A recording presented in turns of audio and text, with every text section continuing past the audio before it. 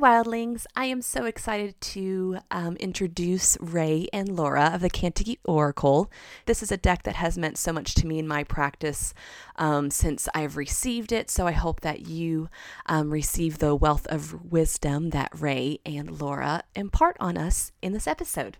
We love you so very much and enjoy the show.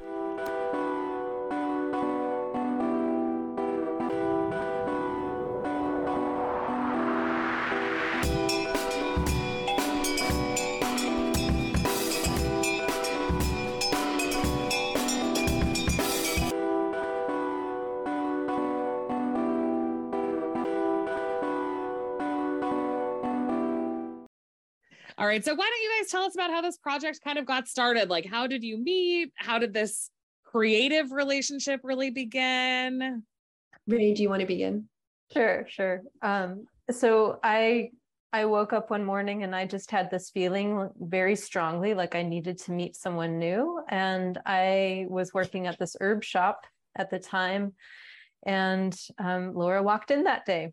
And I was like, you're the person.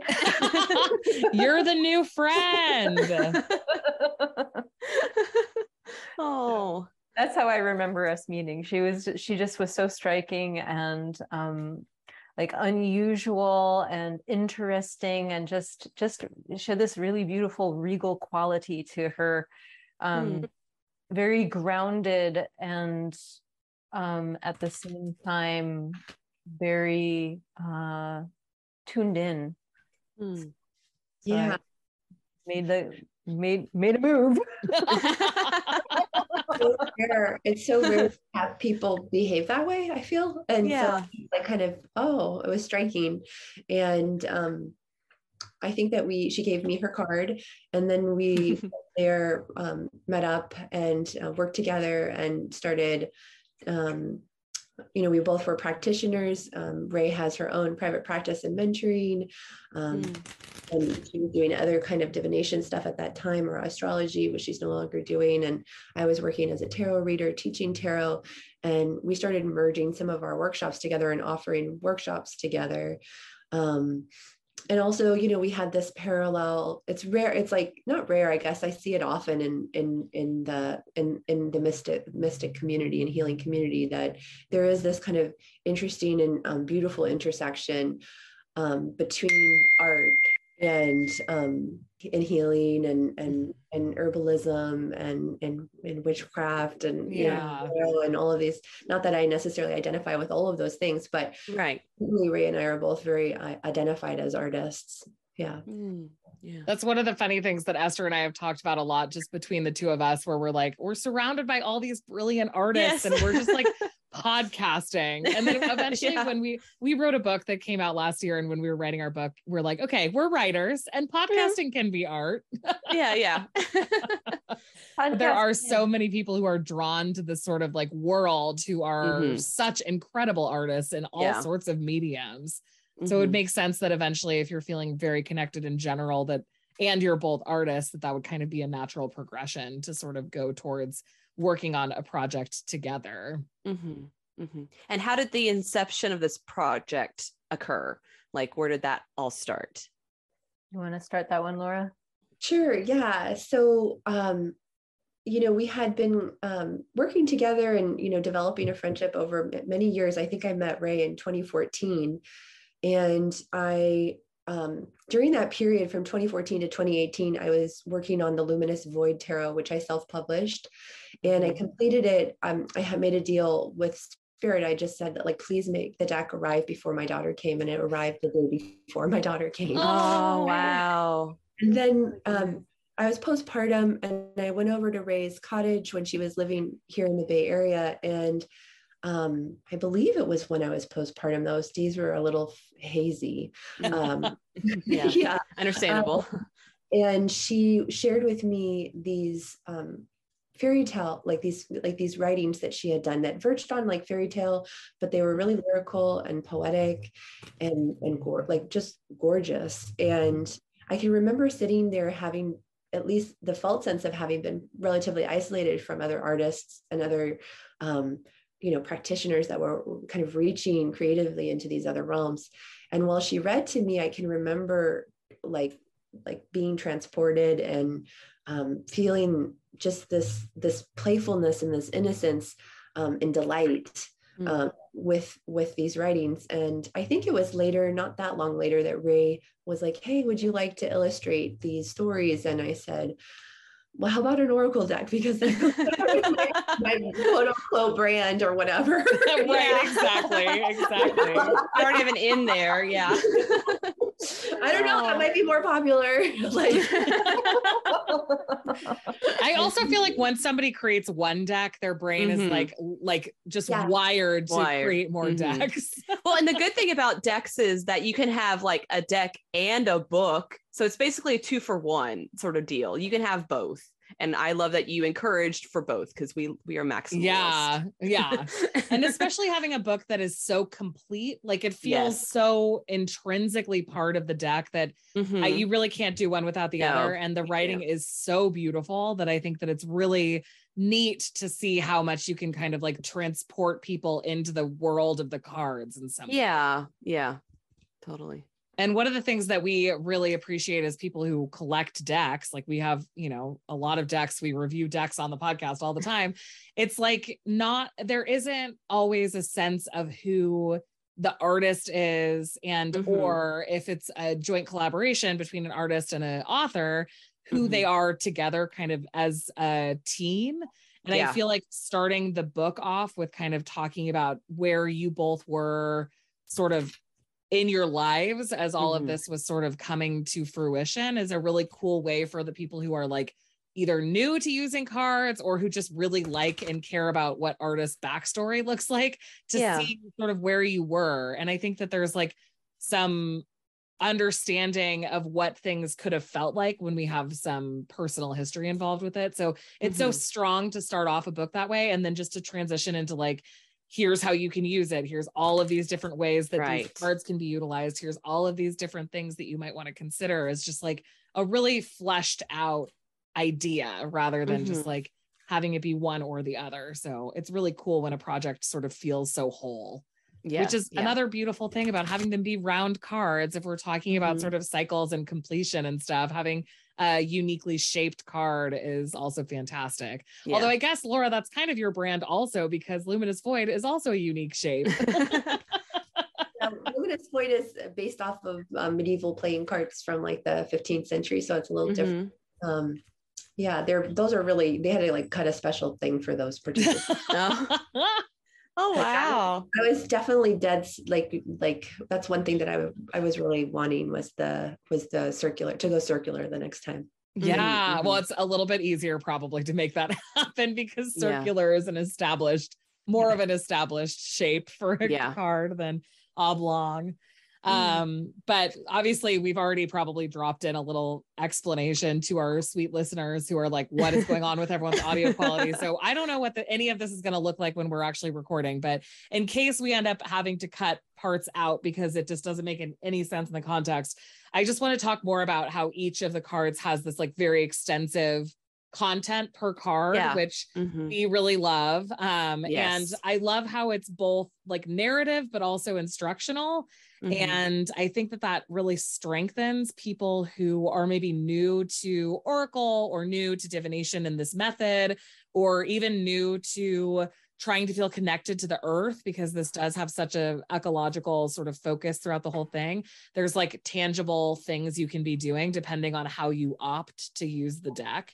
And I think that's really cool. There's like a lot of information about symbolism, which since Esther and I wrote a book about the history of tarot art, we know that can be really hard to track down. So it's so beautiful when people are so open about the symbolism they've chosen and why, because I think a lot of like, there's been periods of esotericism where we're just sort of like guessing what symbolism people were using and kind of placing some of our modern contexts on historical symbolism. So it's so nice to have that kind of laid out. But there's also both general guidance, like internal growth guidance, and then also the ecology connection, which is sort of like ecological guidance of like actual tasks that you can be doing to feel more connected to the world around you. And I think that's just really, really lovely. And they're actual activities for the most part. Like there are things that you can go into the world and do. So when you were like going to write all these sections, Ray, was there like a moment where having all of the specific subsections became very clear that it was necessary? Like, did you go in with the structure already in mind and then write the pieces for each of them? Or was it something that kind of developed as you were beginning the writing process? Well, it began at the beginning.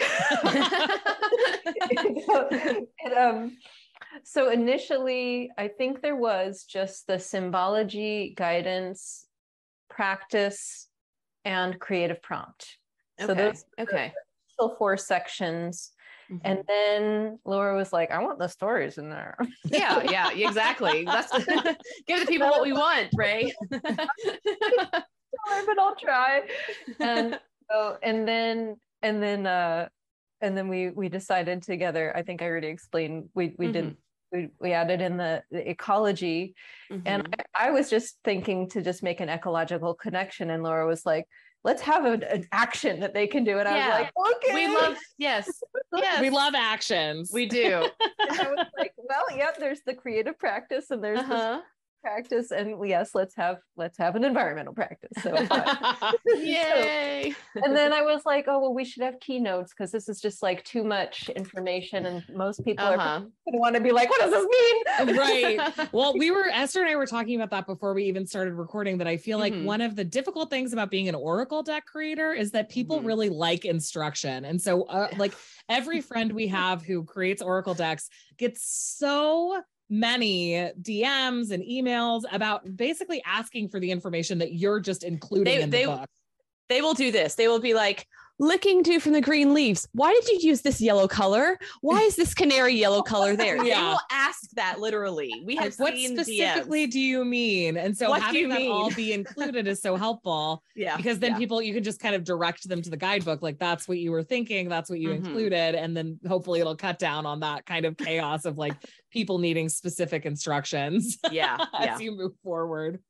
Yeah. And just as someone who, you know, I was very influenced by Angela Sarian's book on the Tarot, which I was just like, this is so thorough. And I think Laura mentioned that she's a big fan of that as well. And so that's always been a huge influence. And my first teacher, a spiritual teacher, that was like one of the textbooks that we worked out of. So I'm very like steep that, and so that's what I come from, and if something doesn't meet that standard, I'm not interested. And so I wasn't going to create anything that left people hanging, like, totally, especially like you're coming to an oracle because you're confused. I did have a question. Did you intentionally set out to create a one card for every week of the year, or did it sort of just like become like a happy accident that way that you could kind of,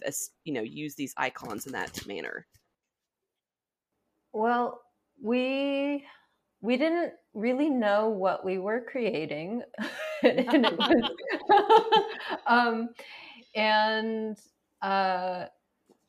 eventually that idea came to me, and when I ran it by Laura, she was like, that's cool. I've never seen anything like that. So that was the green light, and we went ahead and went with that. But that was like already, I think, 3 years in. Okay. Or it was a while in. It was close to when we were we were just like, when is this going to end? And 52 was a nice ending point. Yeah, exactly. It feels like there's probably a moment where you're like, wow, we really could just keep doing this forever. And then there's sort of like but how much do we want to do that? Yeah. It's because it is a difficult process to not only create the art, but continue at this pace. So I'm glad for yourselves that you were able to stop at some point. Even though I want more cards at all times, I want all of the bonus packs, but stopping is always good. I was going to say, when your publisher reached out to us about chatting about this deck, it felt like a really good fit because one of Esther's like most sleepless, anxiety-induced thing involves ecological disaster. Yes. And so all of the connection with the earth stuff that's going on with this deck, I thought would be a really helpful tool for Esther specifically to have access to. But I know that when you're somebody who feels really connected to the earth, that's kind of a lifelong thing, but has all of your art sort of been so related to bridging that gap between like us being people and us being people in this world? Ray, do you want to answer first and then I can go? Sure. So I guess that I've always just felt so in love with nature and then befuddled by being a human, right? Because we're animals, but then we have these like minds and we forget that we're animals because we get so fixated with our minds, and then we forget that we're on the earth and that we're part of it. And so my art mostly does, I think, revolve around that how do we plug our feet back in in one form or another, and just the ecological changes that we're in are, I'll admit, I'm very scared. It's hard. It's hard. I mean, there were just horrible forest fires and I couldn't go outside without a mask in my favorite season. You know, and I was walking in forests lit up by the ash of other forests. Is there anything more terrifying and haunting than that? Yeah. It's like wild how dark the sky can feel, and then it feels even more easy to sort of like try to disassociate from being present, experiencing it. It's just so scary. Yeah, it's interesting hearing you say that. I wasn't even thinking of this, Ray, but we began the project in 2018 or really early 2019. It's fuzzy, like when it like really formally began in my mother's house. She lost her home in a forest fire in November of 2018 when my child was just 4 months old. Oh my goodness. Yeah, and it's one of these situations where, we're really able to see right now how much hasn't been done and how much we need to kind of awaken to what can be done. And my sense is, at least my commitment and excitement around the ecological aspect woven into the project, first and foremost was healing for me to just say, this is something that I'm doing and I'm devoted to and I'm interested in. And at least in the context of like art making and my art making for me has always been,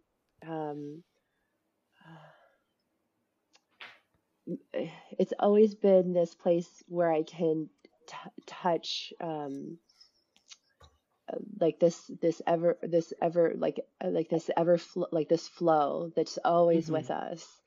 And when I'm making art and when I and the art also operates as a channel to those realms, and specifically the deck is infused with all of this water element because it's all watercolors, and so then the water spirits are assisting in that connection. And so the art has this one component of it's healing me and it can assist in healing you.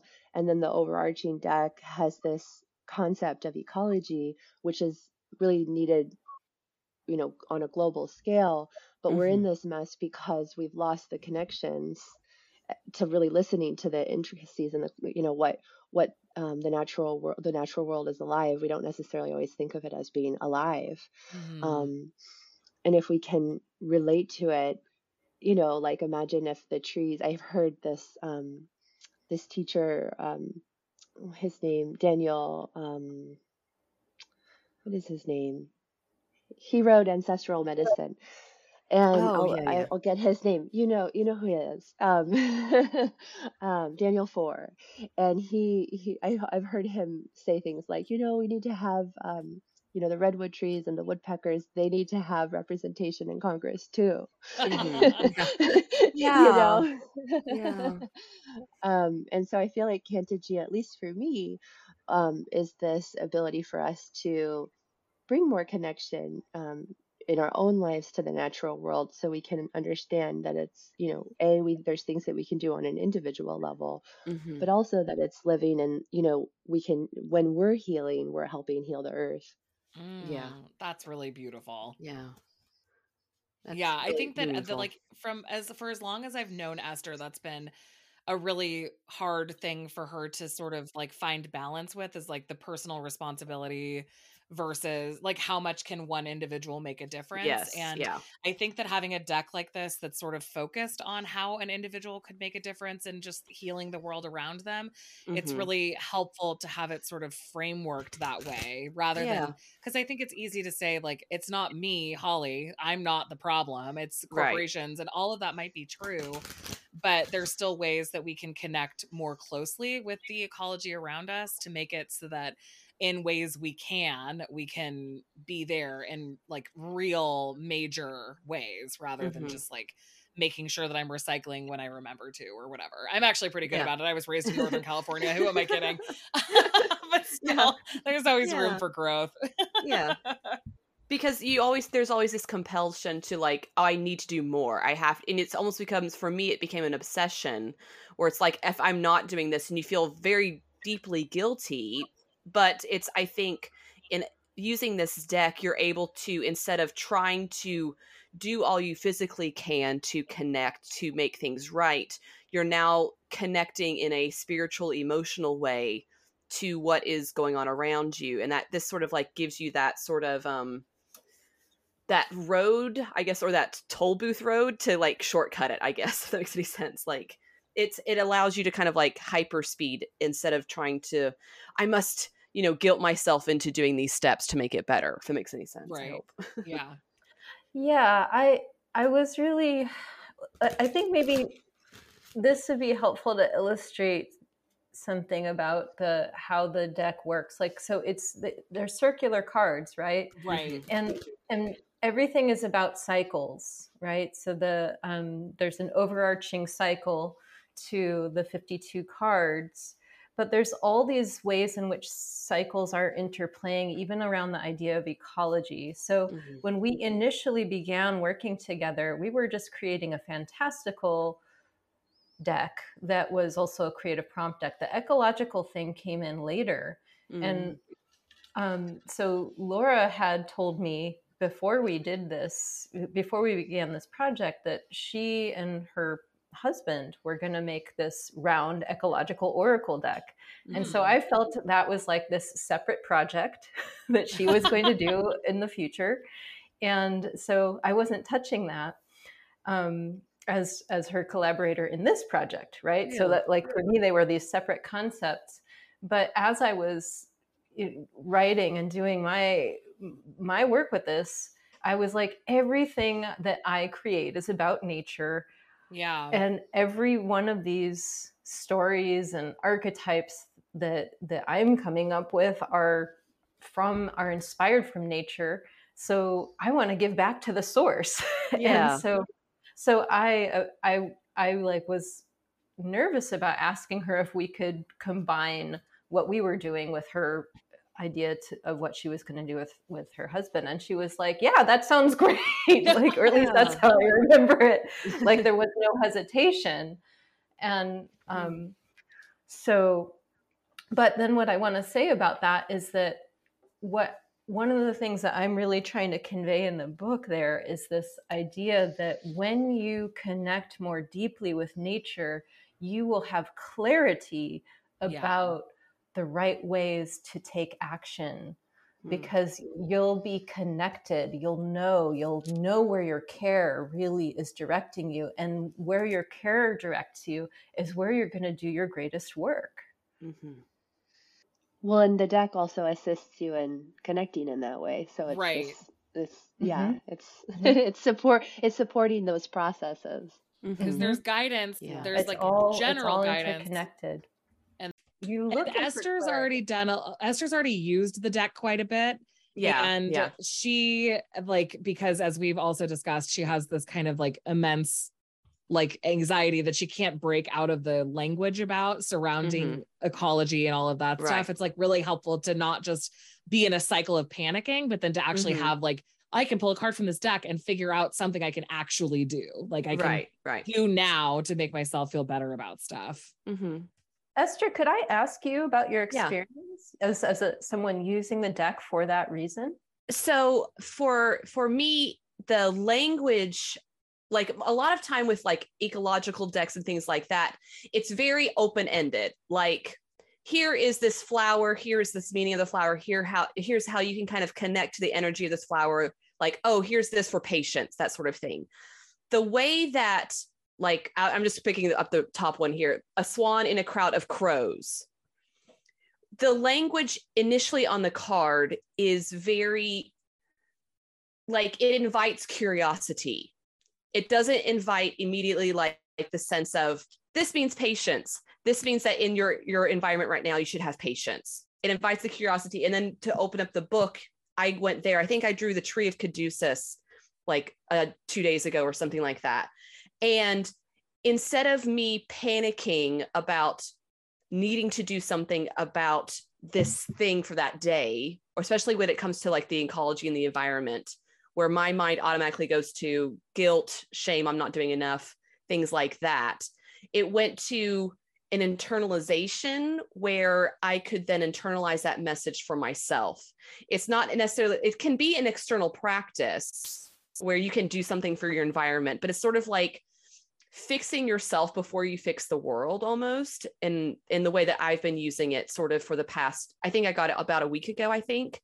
And so it's just been really meaningful in that way, where it doesn't immediately tell you on the face what it is. That invites that curiosity, that sort of like initial prompt.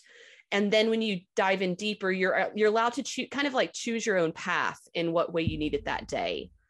And for me, it's just been meaningful to not feel pressured or guilt about like, oh, this little otter is going to die today because of the water cleanliness, issues. It's not that, because my mind will automatically go there if I see that sort of card, where it's like, I'm not doing enough, or, oh, this thing has to be addressed immediately, that's where my anxiety flows.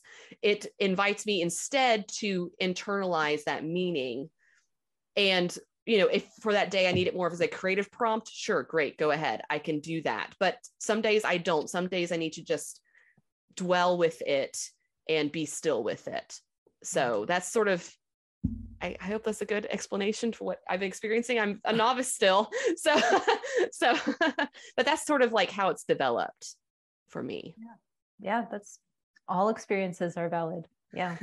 Yeah. And I think that's one of the cool things about having the icon and portal specifically, is that there is sort of this thing where you can like use it as an icon. If it's something that you want to focus on, Esther, you can just have it up as sort of like the iconography to focus on. Yeah. And if you want to spend time thinking about its specific meaning, you can turn to the portal, which has like specific questions. Like I'm looking at the, you don't know where you are, but you're free, card 2. That like was the first, I mean, it's obviously the second card of the whole deck, but I like stopped in my tracks when I was reading the pages about it, because I really love sort of even just starting with like, this could be called, you don't know where you are and you're free, like, therefore you're free because you don't know where you are. And having the portal being like, what if I had access to absolute freedom in this moment? Like that is so helpful in kind of breaking through feeling trapped in a brain cycle of anxiety about not knowing what you're doing or who you are or what your next step should be. It's like helpful in kind of breaking those narratives within your brain where you get trapped in like heaviness rather than progress, I guess. Yeah. Yeah. And then with the creative prompts and the ecological connections, it's like there are all of these things that you can then turn to once you've sort of broken out of that cyclical thought that you're kind of feeling paralyzed by. There's so many tools and strategies for moving through the card that you've drawn that it just feels like if Esther came into a situation where she was hyper focused about one issue, she could also go through the whole deck and find the card that felt the most relevant and then go through that process, even without the sort of like, I guess, divine intervention of pulling a card specifically, which is cool because you even start by saying this can be a way that you use this. It doesn't have to just be like divination methods. You can intentionally choose cards that you're trying to focus on. And that's one of the beauties of having the 52 cards and the 52 weeks structure, and encouraging that at the beginning of the book is like, you can create a whole year's worth of growth for yourself using the cycle that's we're being brought through the 52 cards, which is just so wise. It just feels so like, I don't know, soulful to have all of this specific help, like very helpful, Rae. Thank you. Thank you. Yeah. Well, but also, I mean, just what's, you know, there's the book and all of that, but just the cards themselves, they're like, you know, like Hobbit houses have a round door. Yeah. You know, like each one is like a little Hobbit house door. And you can't get into the house without the door. And right. So just like what Esther was saying about feeling like a sense of curiosity when she sees one of the cards. And that's like because of the art being so beautiful and so moving in a lot of cases. And there's so much like involvement that you want to get when you're looking at it. You're like, what more is there? Like, this is so cool. How can I dig even deeper? Yeah. I mean, like a peach so ripe. We're talking about a peach here. It's just a peach on the tree, but look at the tree trunk at the bottom, the root system, and then the tree, the peach at the top just hanging down, looking at the tree trunk. Like, how could you not just look at that and be like, oh, I'd like to be a peach. A ripe peach is okay with me too, you know. You know, it's the artwork and the cards just flow. So I know it wasn't effortlessly. I know this was a like 5-year project, it sounds like. Four. But it seems very effortless, and it's very hard. I know as like for creators, it's very hard for that to be the end product where it seems effortless, because you put so much time and effort into something, but for it to just like, for both the card meanings and the artwork to flow and connect in such a way from two different individuals, from two different people, it's very hard for that to be accomplished. And just I'm just more of like applauding you both as artists, as creatives, saying that this is a opus, in my opinion, like a Magnus opus. That's it. You guys get to retire now. Esther decided this is your you life's can put that on your LinkedIn. My art deck was called my Oracle deck was a Magnus opus, as quoted by somebody else. Yeah, so. From Esther Archer. To you. Yeah, exactly. Yeah. Well, I think you can really tell that you guys worked very, very closely together on this. It was not a sort of thing where it was like one directional, and then you like, it's not like I would never have the impression that Rae like sent Laura letters with like, this is what this card should look like. And then Laura just did that. Like there are a lot of historical tarot decks where that was the case. Like the entire Frida Harris Smith. Oh yeah. Well, Rider-Waite Smith, but also Toth. It's Crowley, like there was an author telling an artist what to create, and it's really one directional. And it feels like this feels just so collaborative. Like you can tell that a lot of it was born out of conversation.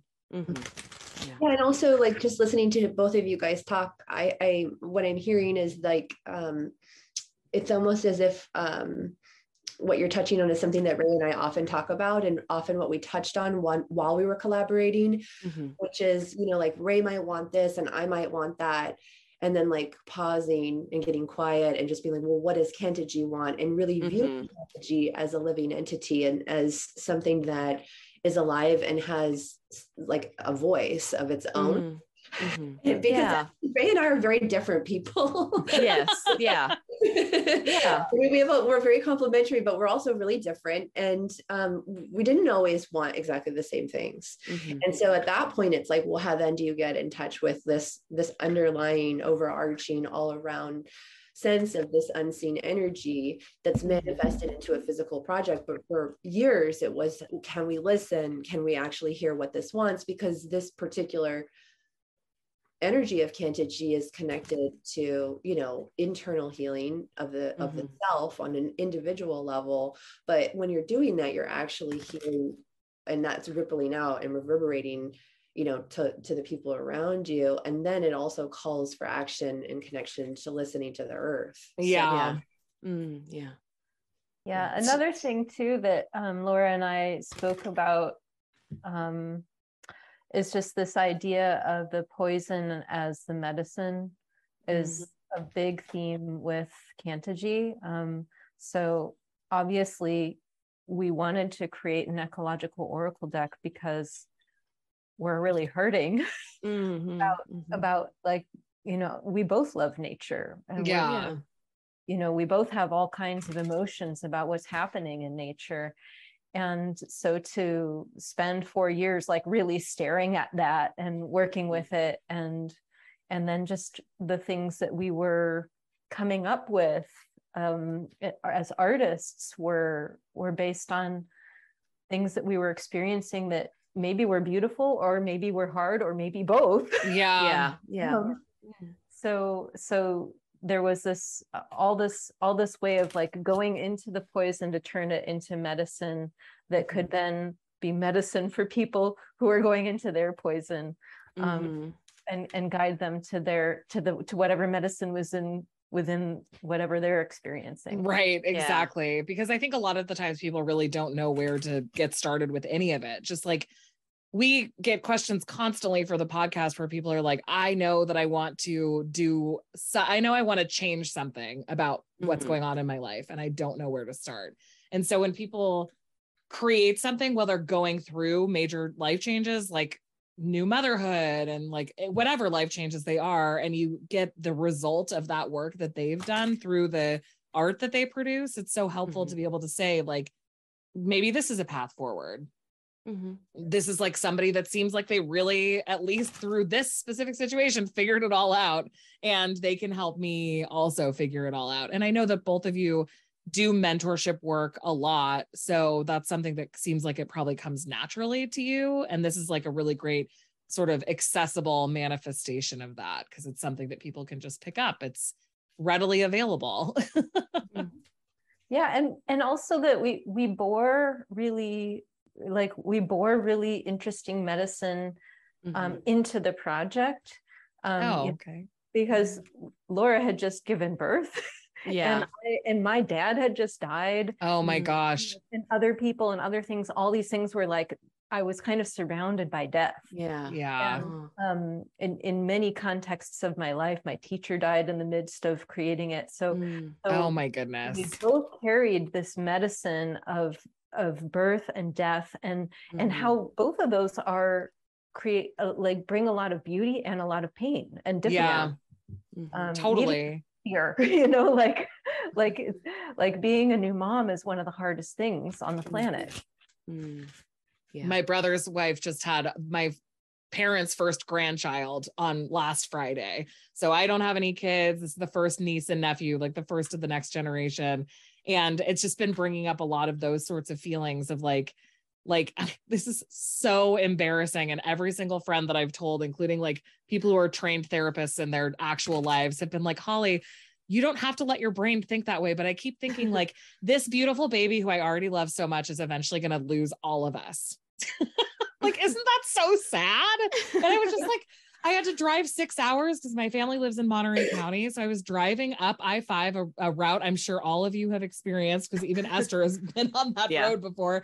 It's just like driving up that highway, just crying and thinking about this baby who's eventually going to have to experience great loss. And especially because all of us have had to experience enormous societal loss over the last 2.5 years while you're also working on that. There's like, again, all of these layers of like incredibly hyper personal internal things that we're dealing with, compounded by sort of everything also feeling overwhelming in general. And so you can see like that there would be a need for some sort of cycle closing and kind of understanding the holistic human experience. And part of that involves the actual earth itself. And so having this ecological component is just like really beautiful to remind, especially me, who just kind of can get really like starseedy. Like it doesn't, I'm not of this world. So why even whatever. And then it's helpful to remember that I am of this world, and this world means an awful lot to me. Not enough that I should be crying about my niece's future loss. However, I should probably get a little bit more of a handle on that. But we're all just like, it's just a big, scary world. And thinking about like an infant's early stages in that, It's just wild. Yeah. I can't even imagine. Beautiful that you were thinking that. Thank you.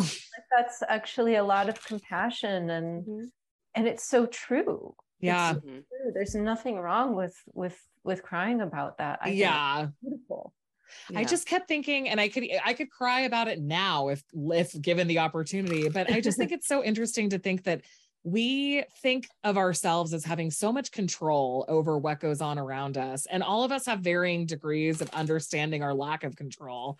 But I think a lot of us feel like sort of society expects us to be way more in control than our natural instinct. Like our natural instinct understands that we have no control over what's going on around us.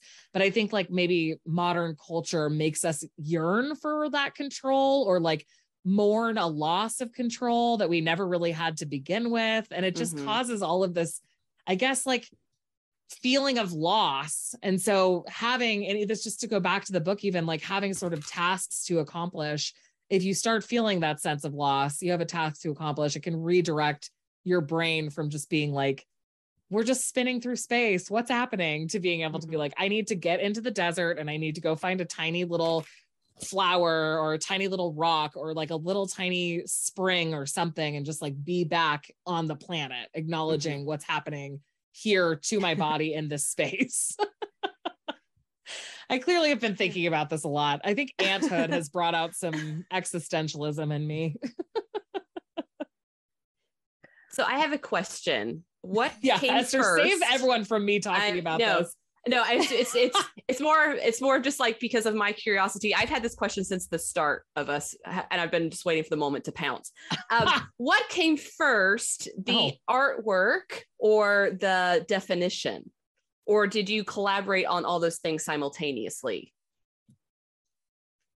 It was a mixed bag. I would say that there are some, like, primarily I would say that Ray drove like ideation and concept, and then we would like have a conversation about it, and from there, you know, the imagery would kind of unfold, you know, with insights from her, and then maybe I change something, and then it would change hers, and then there are a couple of images in the deck that I just painted, and then she was like, oh, I'm thinking about that. So there's like, you know, there was like I would say some telepathy going on as well. Knowing each other well. That's nice. Yeah. So it wasn't so linear. Okay.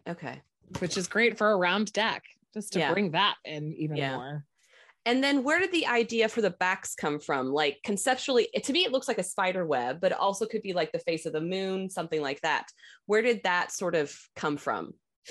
I would say that the imagery on the back, like the main imagery of the web with the internal watercolor imagery, was almost entirely Ray's idea. I mean, yeah, she came up with that imagery. And then in terms of how it like landed and then shifted with what I needed design wise for it to that was a point of contention. Like she wanted it to be a different color, and I wanted it to be like that color. Well, I was really open. I just wanted to see this one color. Yeah. Okay. Yeah. It makes sense. With the card back, I was like, it was like a really strong boundary. I was like, I really needed to leave this. I really like it this way. My connection with the element of water is just, you know, it's something that I don't even fully understand myself. But it's all of the paintings are through watercolor, and my psychic senses, the water element is conduit to the ancestor realm, to the ascended realms, to our higher self, to the spirit of the earth, right? The ocean. And so for me, when I look at that card back, there's a water-like, dream-like component that works for me. I mean, but it's also, you know, it's elusive, and you can not all people might associate the card back with that particular, you know, stemming from water. but for me, it was that way. I was going to say, I love, because I would call it green in my head, but a lot of water is green. And I think that it's kind of underutilized as a water, as evoking water, but so much water that we interact with is that color. That color is my favorite color water that I've swam in, and I consistently in those colored waters. And when I'm in those waters, I feel like I'm being baptized. Yeah. So like for me, when I saw it, it was almost like I love it, you know. It's really beautiful. And the spider web is also so cool. I love web symbolism in general. So it really works. Yeah. You want to talk a little bit about the concept behind the imagery of the web? Yeah. So the card back was that was one of the things that was slower to come for us. We had an original image was actually a snake, and it was a poisonous snake. But neither of us were wowed by how it turned out. I thought we were going to continue riffing on it, but Laura was just like, let's wait. And so I was like, okay. And then I think there was the Juniper caduceus was which became an archetype was the next attempt. And both of us were like, well, that's a beautiful image, but it looks more like an archetype than a card back. Oh yeah, that makes sense. Yeah. And then I don't know, it just kind of came to me. I think that maybe the infinite web, which is one of the archetypes, had occurred recently, or like, come into some sort of form of being, whether conceptually or work on it. But I felt very strongly that there needed to be something animal on the back, because animals have choice. And then there, just the idea of the web and how everything is like, you feel everything on it. And I feel like that's such a core, like it's not stated so much in the work, but I feel like it's such a core message of like, anything that you do for good or ill or neutral is going to be felt. Right. And so it's like, even and I think that's some of what I is so important to me in just giving people like, well, you can just do this one little thing for the earth, and it's a ripple you're sending out into the web, and that's gonna create change that you can't see. Yeah. I was going to say, even if you don't feel that it's explicit, I think it's implied throughout that's definitely the vibe that it like comes across overall. Yeah.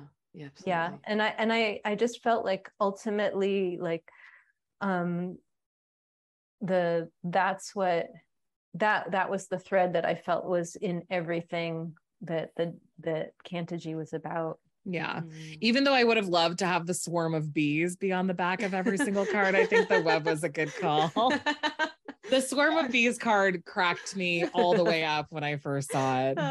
It's just such a great image. So good. And Esther has a bunch of pet snakes. And so we always, there are card decks that have a lot of snake imagery. It's something that we always really appreciate, but I still feel like the web is probably more symbolic of the general vibe of what we're talking about with ecological concerns and all of that stuff than basically any other option would have been. I think maybe a fully abstract back could have also worked, but I think that the web really drives home some of what you were talking about of just like, this is we're all feeling what's happening around us. And even if we're not really aware of it, if we're all sharing the web, then we are experiencing it in some way. Yeah. What was the first card you all sort of conceptualized and completed? Do you remember? I do remember. Because I usually ask like, what's your favorite card? But I don't want to put y'all on the spot like that. So what's your first card? So the initial archetypal ideas were I think there was like something like 30 or something that I extracted from the stories that I had written. And then like Like Laura was like, to like half of them.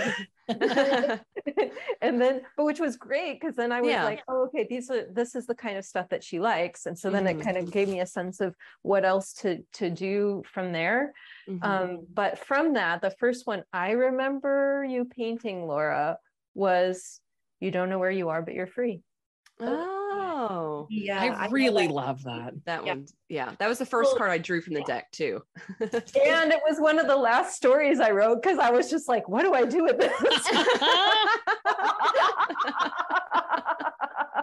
Oh, it's such a, like, I love the expression and the movement in it. It just feels so exciting. Like there's something happening in this card, and that's like exactly what it should be conveying. I just love it. Well, and there's a snake at the bottom of that card. Yes. And I actually, unlike you, Esther, have a phobia of snakes. Oh, okay. And so for me, like, you don't know where you are, there's like snakes around, but Okay. Very liberating idea. Yeah. Because I looked at the card, because usually like these unknown sort of cards, just like the moon, there's creepy animals, there's usually darkness, but this one seems very light, and I was like, oh, you got a snake friend there. So we're excited about the snake. We're excited about this, and we're excited about moving on, because like, sometimes like moving on and you not knowing where you are in life is very daunting. But for me, it was such a hopeful card, because I'm at that sort of space right now. I'm like, I have no idea what's going on at any given moment. I don't know what's going to happen in the future, but hey, I'm free from what I was, held captive in previously. So, at this point, it's just like, it was just like a very, instead of, oh man, I'm in this place of like not knowing where I'm at, and it's very negative feeling, especially with the cards being white and very light in the background. You also just have this very joyful person on the card, just kind of excited to be adventurous. Yeah.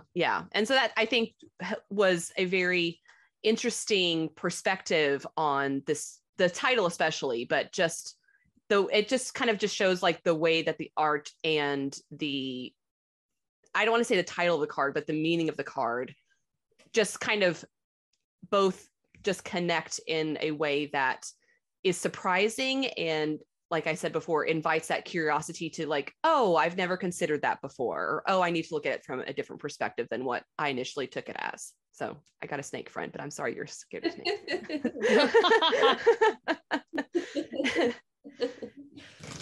And then what was kind of the last card that you sort of landed on and were able to sort of put together? Oh God, the last image. I mean, what was the last one? There were some of these I did these paintings over and over again. What was one of the last ones? Oh, the Harpy. Carried by the Current. Carried by the Current. Oh, the crab one, right? I think it's crab one. Yeah, but I painted that painting in many different forms, not a crab, and it was just not working. Yeah. Oh no. I actually had a really wonderful healing from later. I found out from a healer who has a cancer, and I've started it after that, and was able to complete it. And I was like, oh, that's interesting. I didn't know. Yeah. Esther has a lot of cancer in her chart, and so there's always a little bit of the crab that we're looking for. I always love a good crab. So I actually really love that image. Yeah. It's really beautiful. That one's probably my favorite image in the deck. Oh, well, it was work to get there. So there's an appreciation when that happens. Yeah, definitely. You're like, we did it. We got there. Carried by the current. Yeah. And that's also, I think, like, as well, thinking about cancers and Esther's life changes that she's going through now, as somebody who, like, we're very fixed sign energy in general. And so Esther, as she's having these major life changes happen, has not been super comfortable with it. But as time has passed in the last 6 months, you've gotten like so much more comfortable with it. And it's so beautiful to watch that happen. And so to have this deck kind of come into your life that you feel so connected with about that sort of thing, and has all of the symbolism of like cycles completing and all expecting change and what you can do and all of that stuff, is like, it just feels really important for you. And I feel you already feeling more comfortable talking about all of your life changes. Right. Yeah. I mean, it's getting to the point where just like, okay, that's where I'm at. And I'm being given a voice through the cards almost. Cause like, it was kind of permission. Like my first card draw of the deck was, you don't know where you are, but you're free. It's like kind of giving you permission to accept that. Yeah. Like instead of continuing to like resist it or continuing to try to fight against the current, so to speak, that you're accepting of the space that you're at and you can accept the freedom that you're given now. Yeah. So, and Ray, before you joined us, we were talking to Laura about how Esther lives in Korea and that might be coming to an end, but it's kind of unclear. And like, what's the next step? And this is just like exactly that. Like, this is that time for you. You're going through this. And it's scary, but also you're free. You can do whatever you want. So that being your very first draw is so cool. Yeah. And just this deck has just been so encouraging because I've kind of drawn from it every day since, and kind of like I said before, kind of like choosing your own adventure for the day. Well, what do I need from spirit today? Or this is what I need today. Or, I just need, to dwell with something, or I need to be creative. I feel this creative energy kind of coming up, so I'm going to go this direction, or even just kind of picking and choosing a little bit from everything, like a little buffet is really nice too. so yeah, it's been really nice to work with. Good, thank you. Yeah. And I feel like that kind of goes along with, there's the section in the beginning where you have all of the spreads that you created. And there's the weather pattern section where it's like, choose the weather patterns that you're the most interested in exploring. And here's kind of what those cards could mean in these different positions. Basically, I feel like the choose your own adventure method of like pick from each card what you need from it is sort of what you're going for with the whole thing. Yeah. I mean, because life is so unpredictable and full of just pain and joy and everything. And you need different things in different moments. And I ever since I was a really small child, I've loved Swiss Army knives. Oh, okay.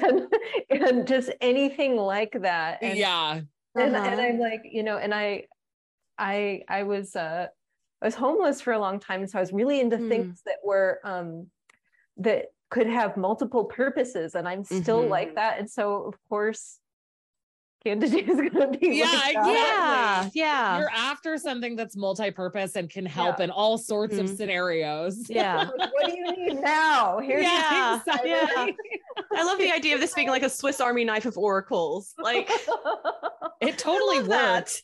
I mean, I wish that more authors would create this extensive of information because it really does mean that it's almost like there's a safety net so people can take what they need from it, because there are so many things laid out as options that you're not feeling adrift. You're like, really, okay, well, I can choose from these options that have been laid before me. And that can just be so beneficial when you're feeling overwhelmed.